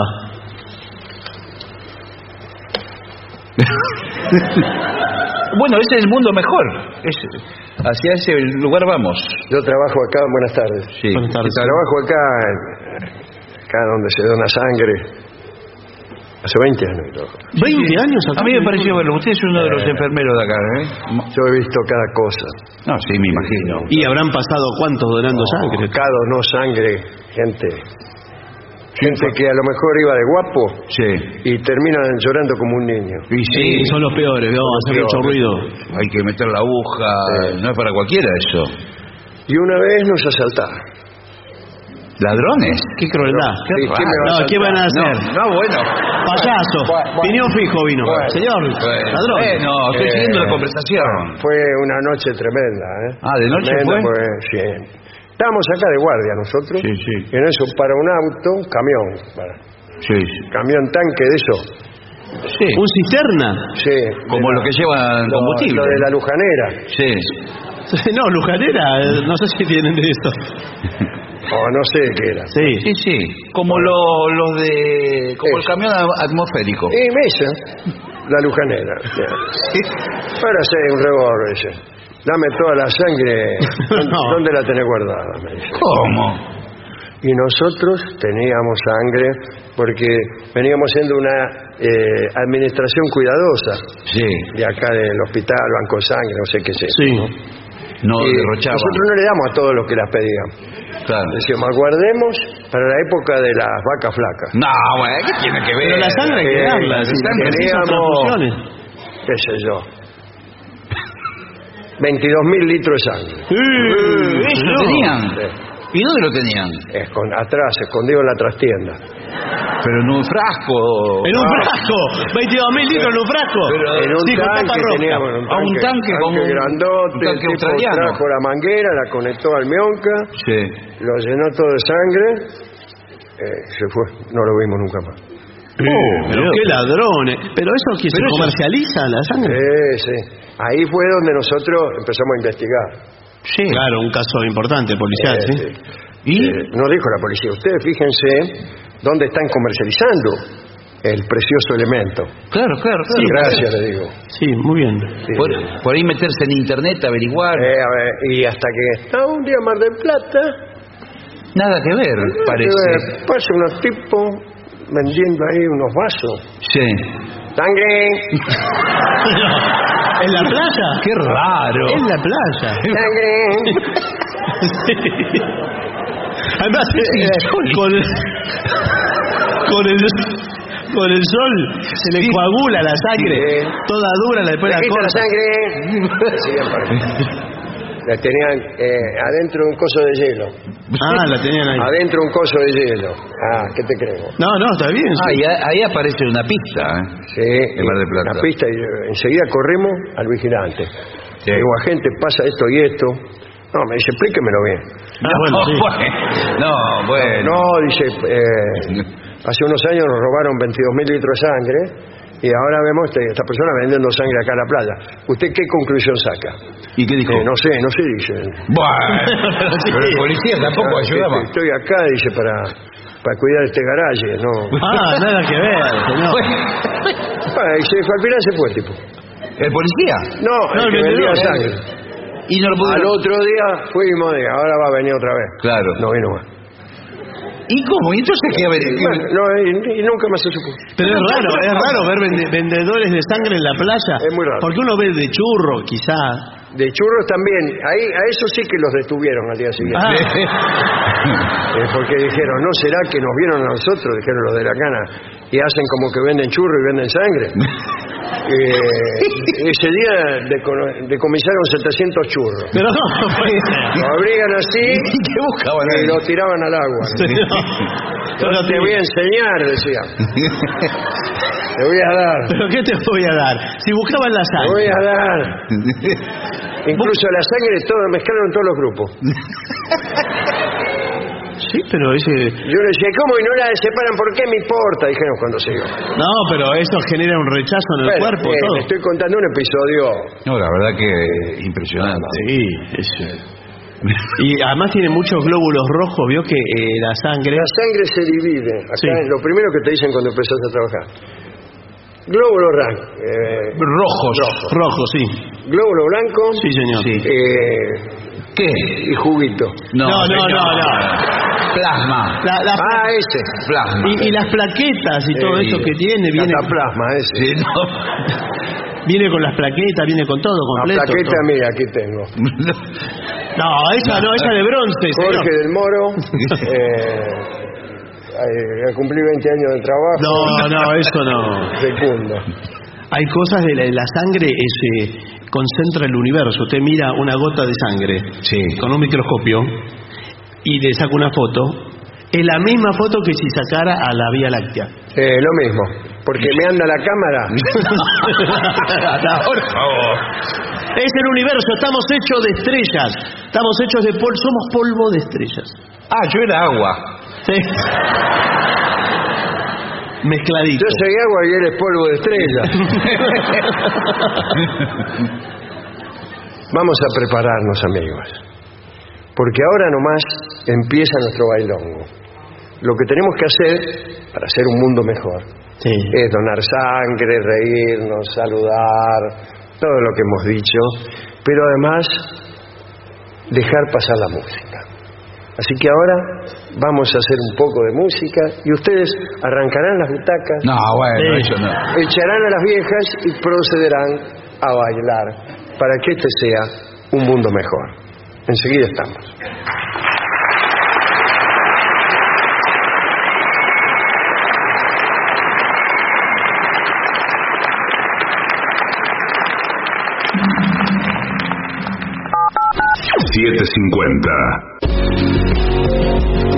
AM750. Objetivos, pero no imparciales.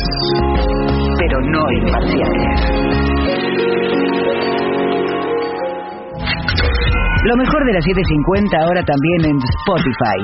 Las 750 en versión podcast, para que la escuches cuando quieras. Lo mejor de las 750 en Spotify. Dale play. 750.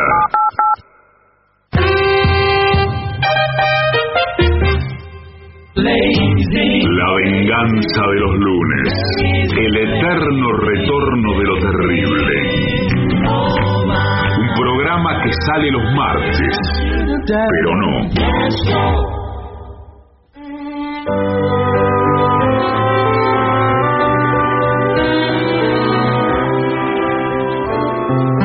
Y ya llega al auditorio Caras y Caretas de la ciudad de Buenos Aires, nuestro querido, nunca bien ponderado maestro, el sordo, Arnaldo Gansé. Me acompañan esta noche a nuestro querido maestro, los integrantes del trío sin nombre, Manuel Moreira. Y el señor Martín Caco Dolina y su voz. Y el licenciado licenciado pentacadémico.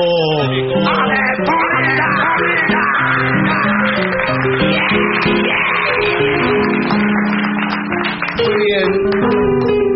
Maestro, le pide un tema de los Beatles, Drive My Car. Ah, bien. Bien. Esto va con percusión, ¿eh? Bueno. Es solo percusión este tema. Sí. Confiamos en usted. Bueno. Vale.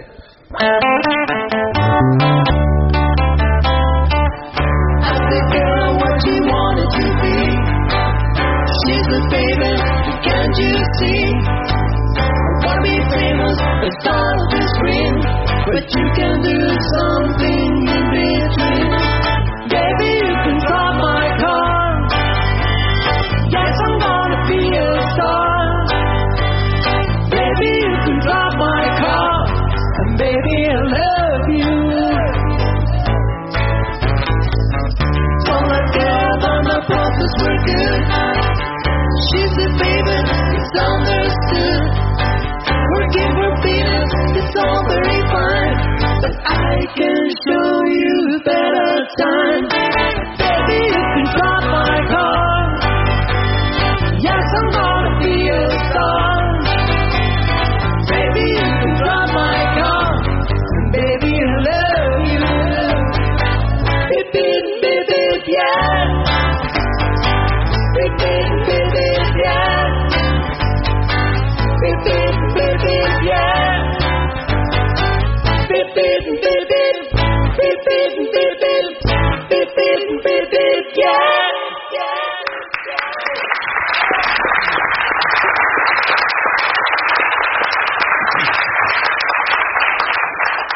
De Osvaldo para Mirta le piden Cuando tú no estás. Vamos a poner un poquito más fuerte.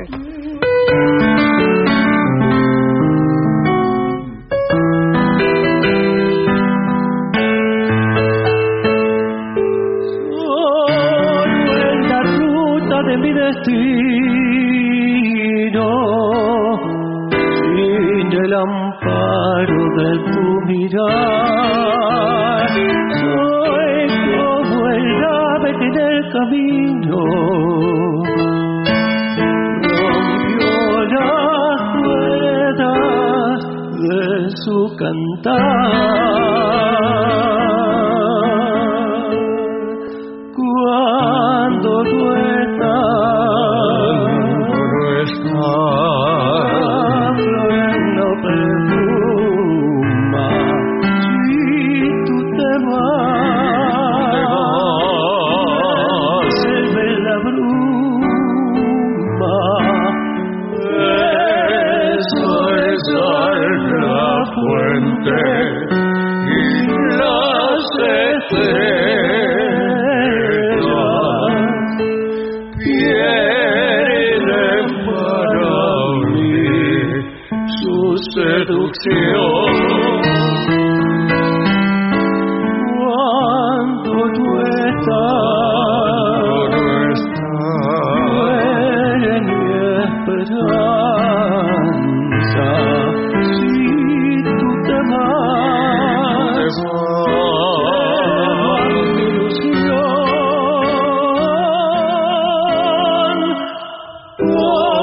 Corre mi lamento, que consigo el viento. Todo es dolor cuando tú no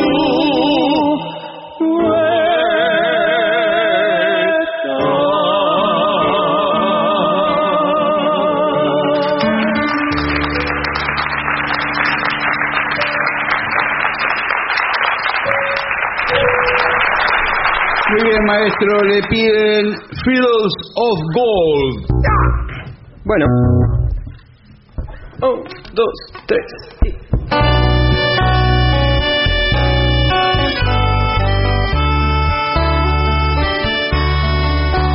You remember me where the west wind moved from the fields of barley.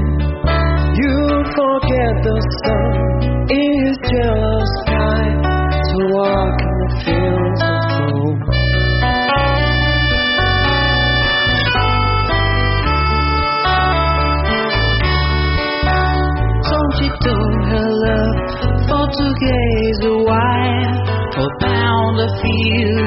body. In the sun she fell as her hair came down among the fields of gold. Will you stay with me? Will you be my love among the fields of barley? We'll forget the sun in his yellow sky as we lie in the fields of gold. And never made promises like under heavens and that broken. But I swear in the days still left, we walk in the fields of gold. We walk in the fields of gold. We walk in the fields of gold.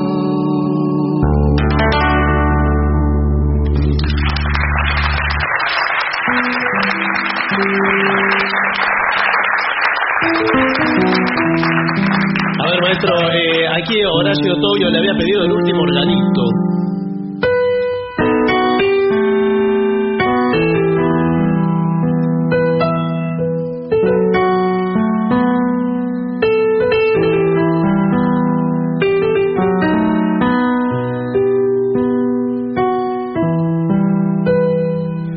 Entrará una caja blanca,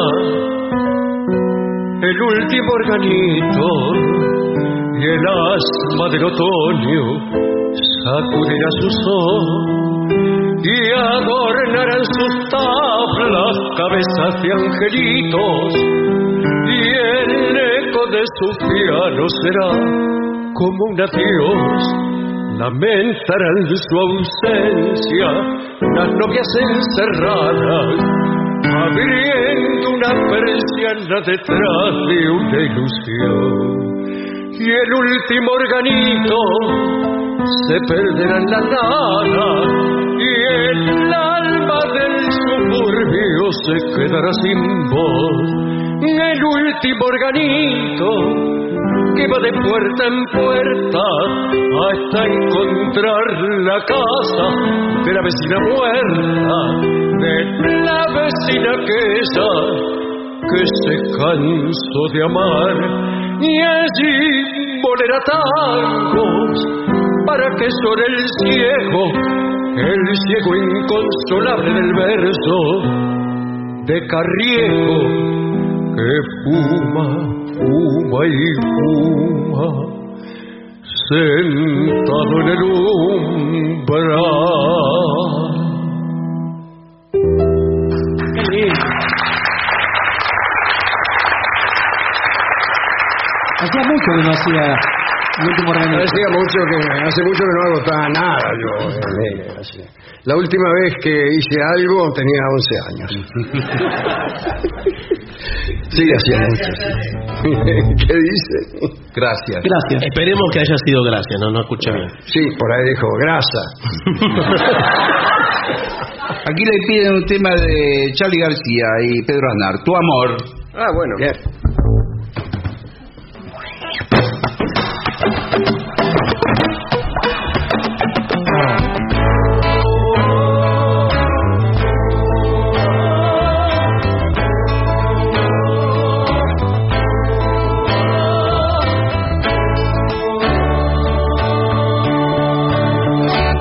Yo quise el fin y había más, yo quise más, no había fin.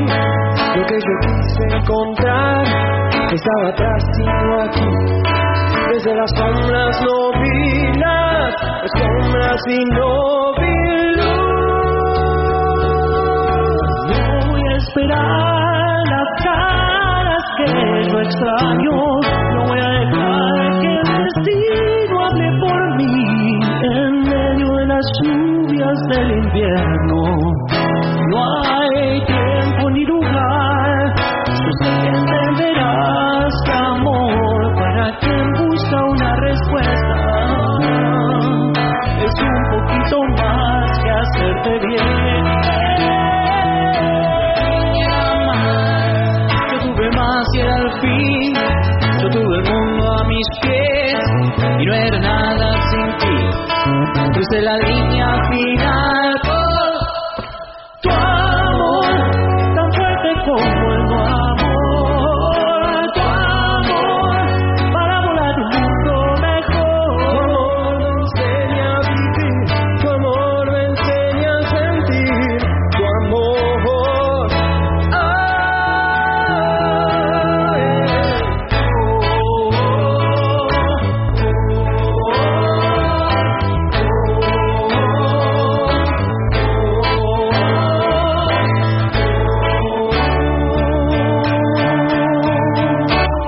Yo tuve el fin y era más, yo tuve más y era el fin. Yo tuve el mundo a mis pies y no era nada sin ti.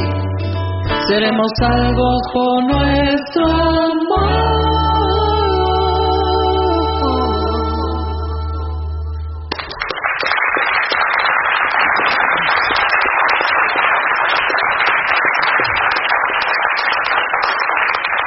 Muy bien, aquí la Asociación de Amigos de la Trompeta se hace presente en la sala Caras y Caretas. ¿Por quién está conformada?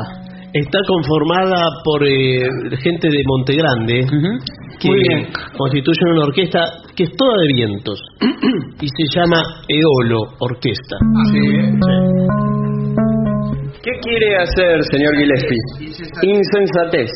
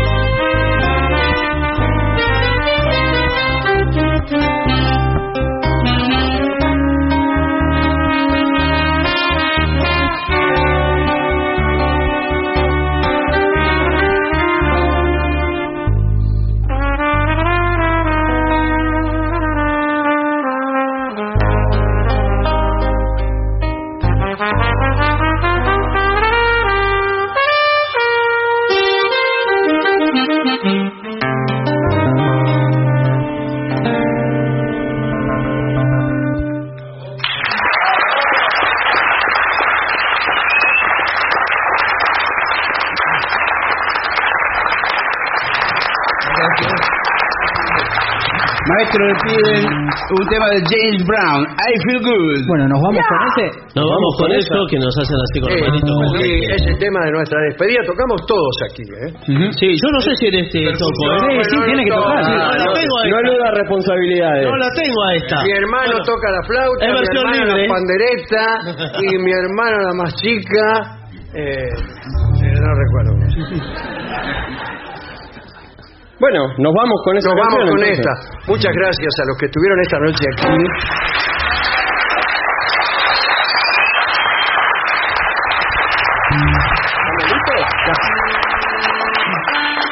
¡Un, dos, tres, cuatro! ¡Wow! I feel good. Another word. I feel good. Another word. Wow! So good, so good. I got you. I feel like sugar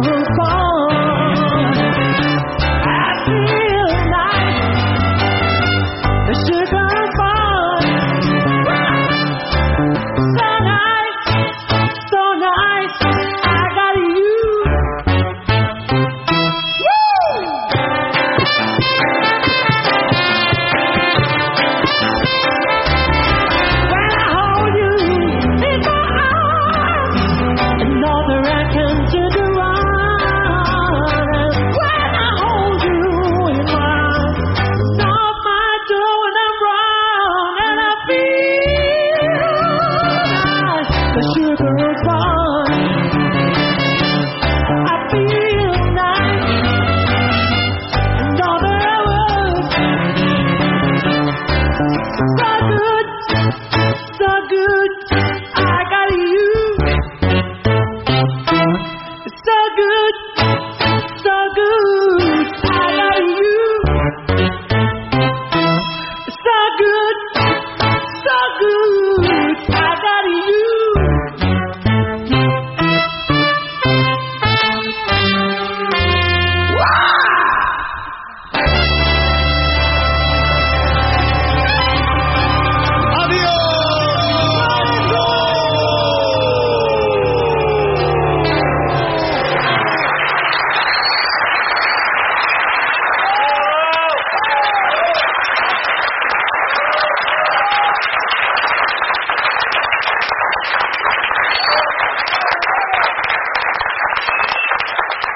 Y para finalizar, 2 palabras bastan. Gracias.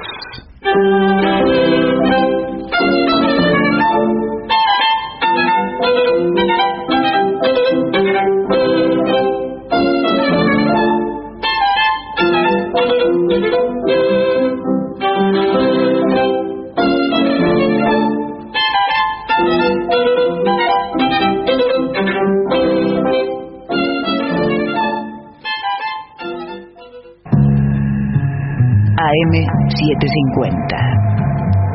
Objetivos, pero no imparciales.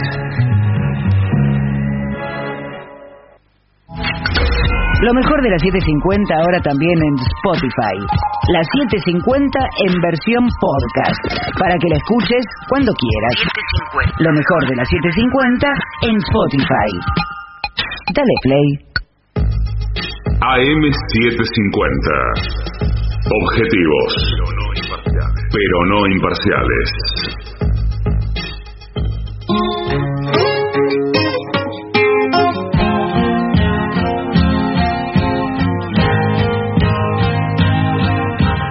Words are flowing out like endless rain into a paper cup. They slither wildly as they slip away across the universe. Pools of sorrow, waves of joy are drifting through my opened mind, possessing and caressing me.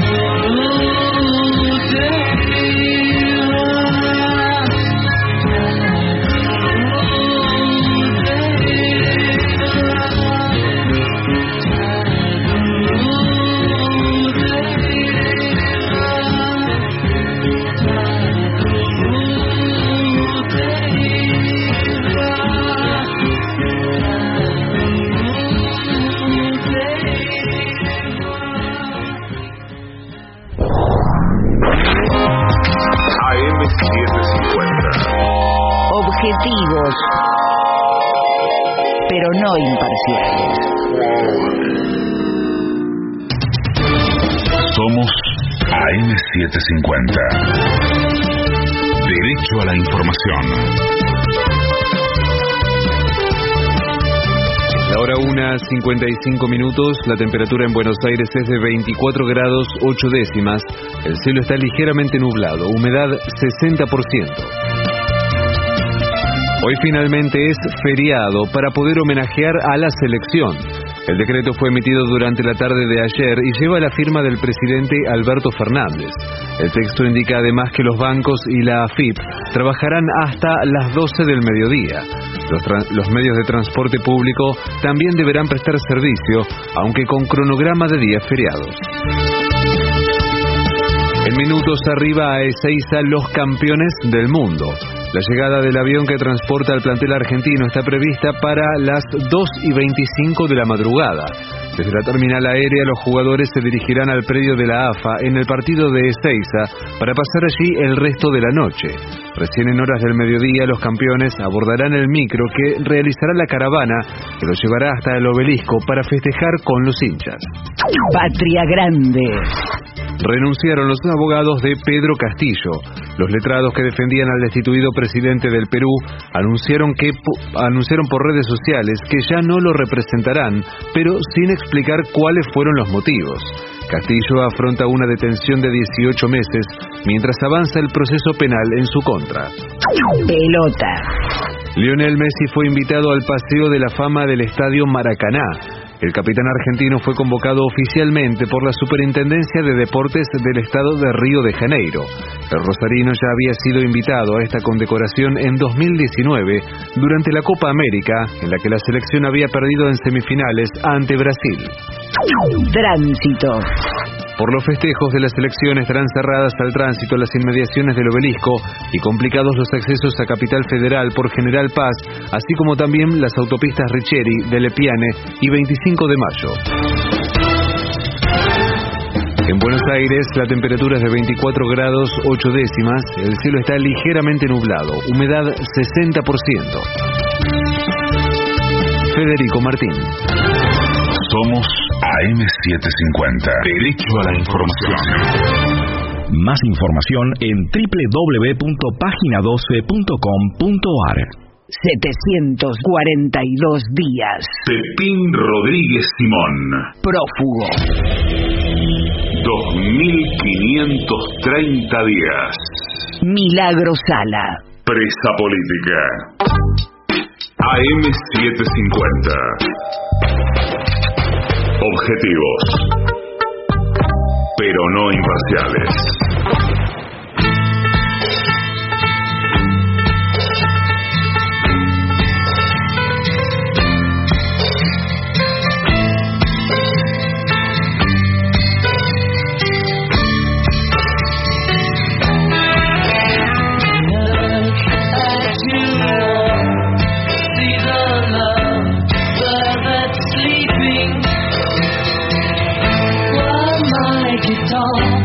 Just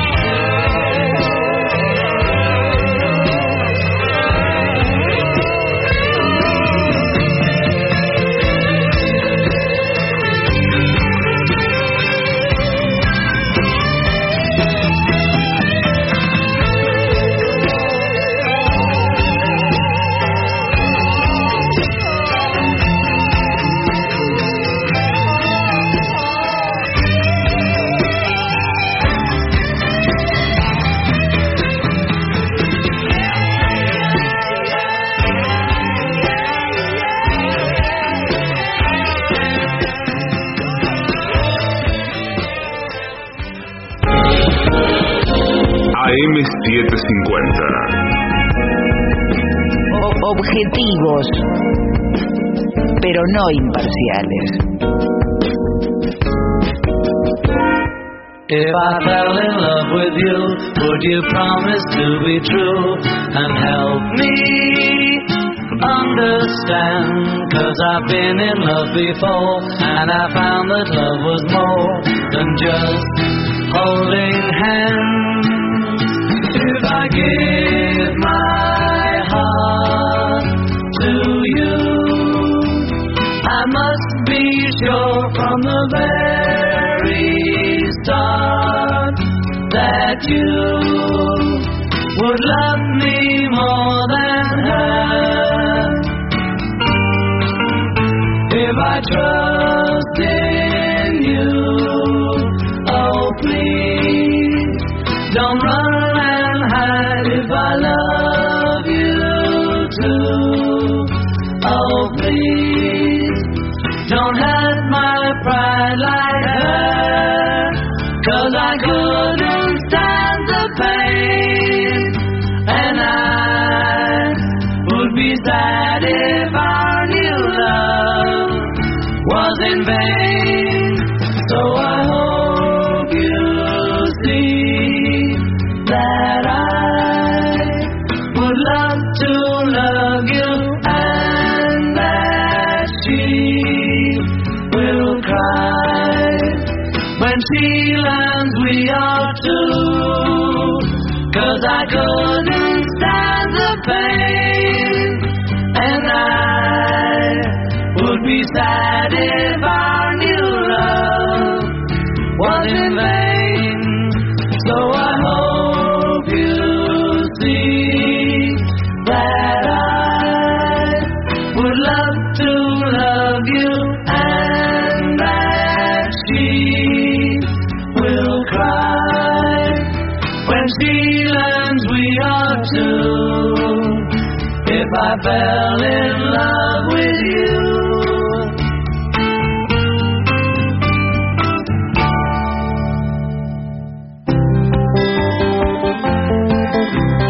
one day you'll look to see I've gone, for tomorrow may rain, so I'll follow the sun. Someday you'll know I was the one, but tomorrow may rain, so I'll follow the sun. And now the time has come, and so my love I must go. And though I lose a friend, in the end you will know. Oh, one day you'll find that I have gone, but tomorrow may rain, so I'll follow